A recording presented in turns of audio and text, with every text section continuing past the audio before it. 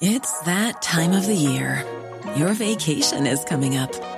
You can already hear the beach waves, feel the warm breeze, relax, and think about work.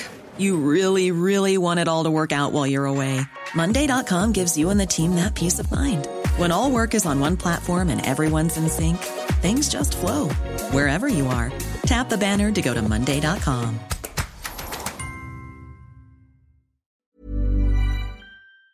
This is the Times evening briefing on Monday, the 19th of April.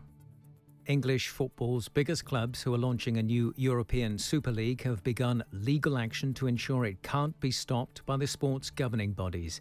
With more, Times Radio's Alex Dibble. In a letter to them, the Super League says it's filed a motion before the relevant courts to ensure what it describes as the seamless establishment of its competition.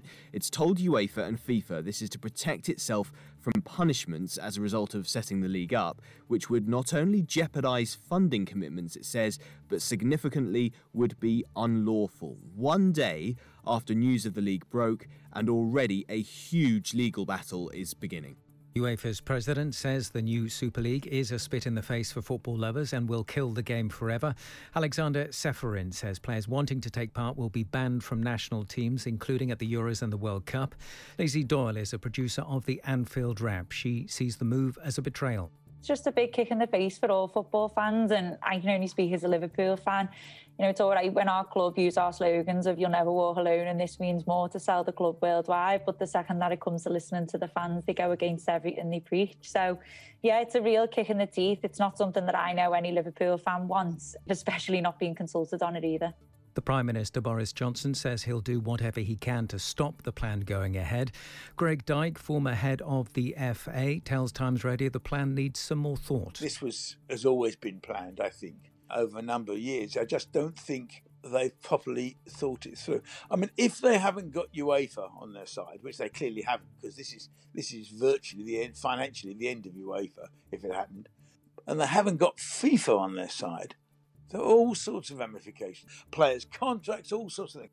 The Health Secretary, Matt Hancock, has told MPs that India will be added to the coronavirus travel red list from 4 a.m. on Friday.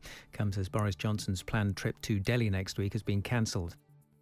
The East Kent Hospitals Trust has pleaded guilty to failing to provide safe care and treatment after the death of a baby boy in 2017. An inquest found Harry Richford's death 7 days after his emergency delivery in Margate was wholly avoidable. The prosecution is the first of its kind.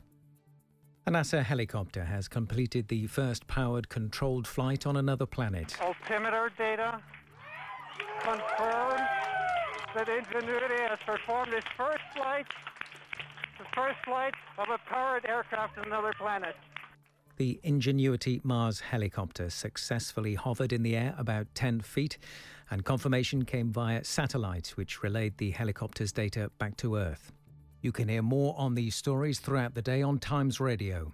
Get more of our award-winning journalism every day. Subscribe to The Times and Sunday Times today and get 1 month free. Search thetimes.co.uk/Times News Briefing.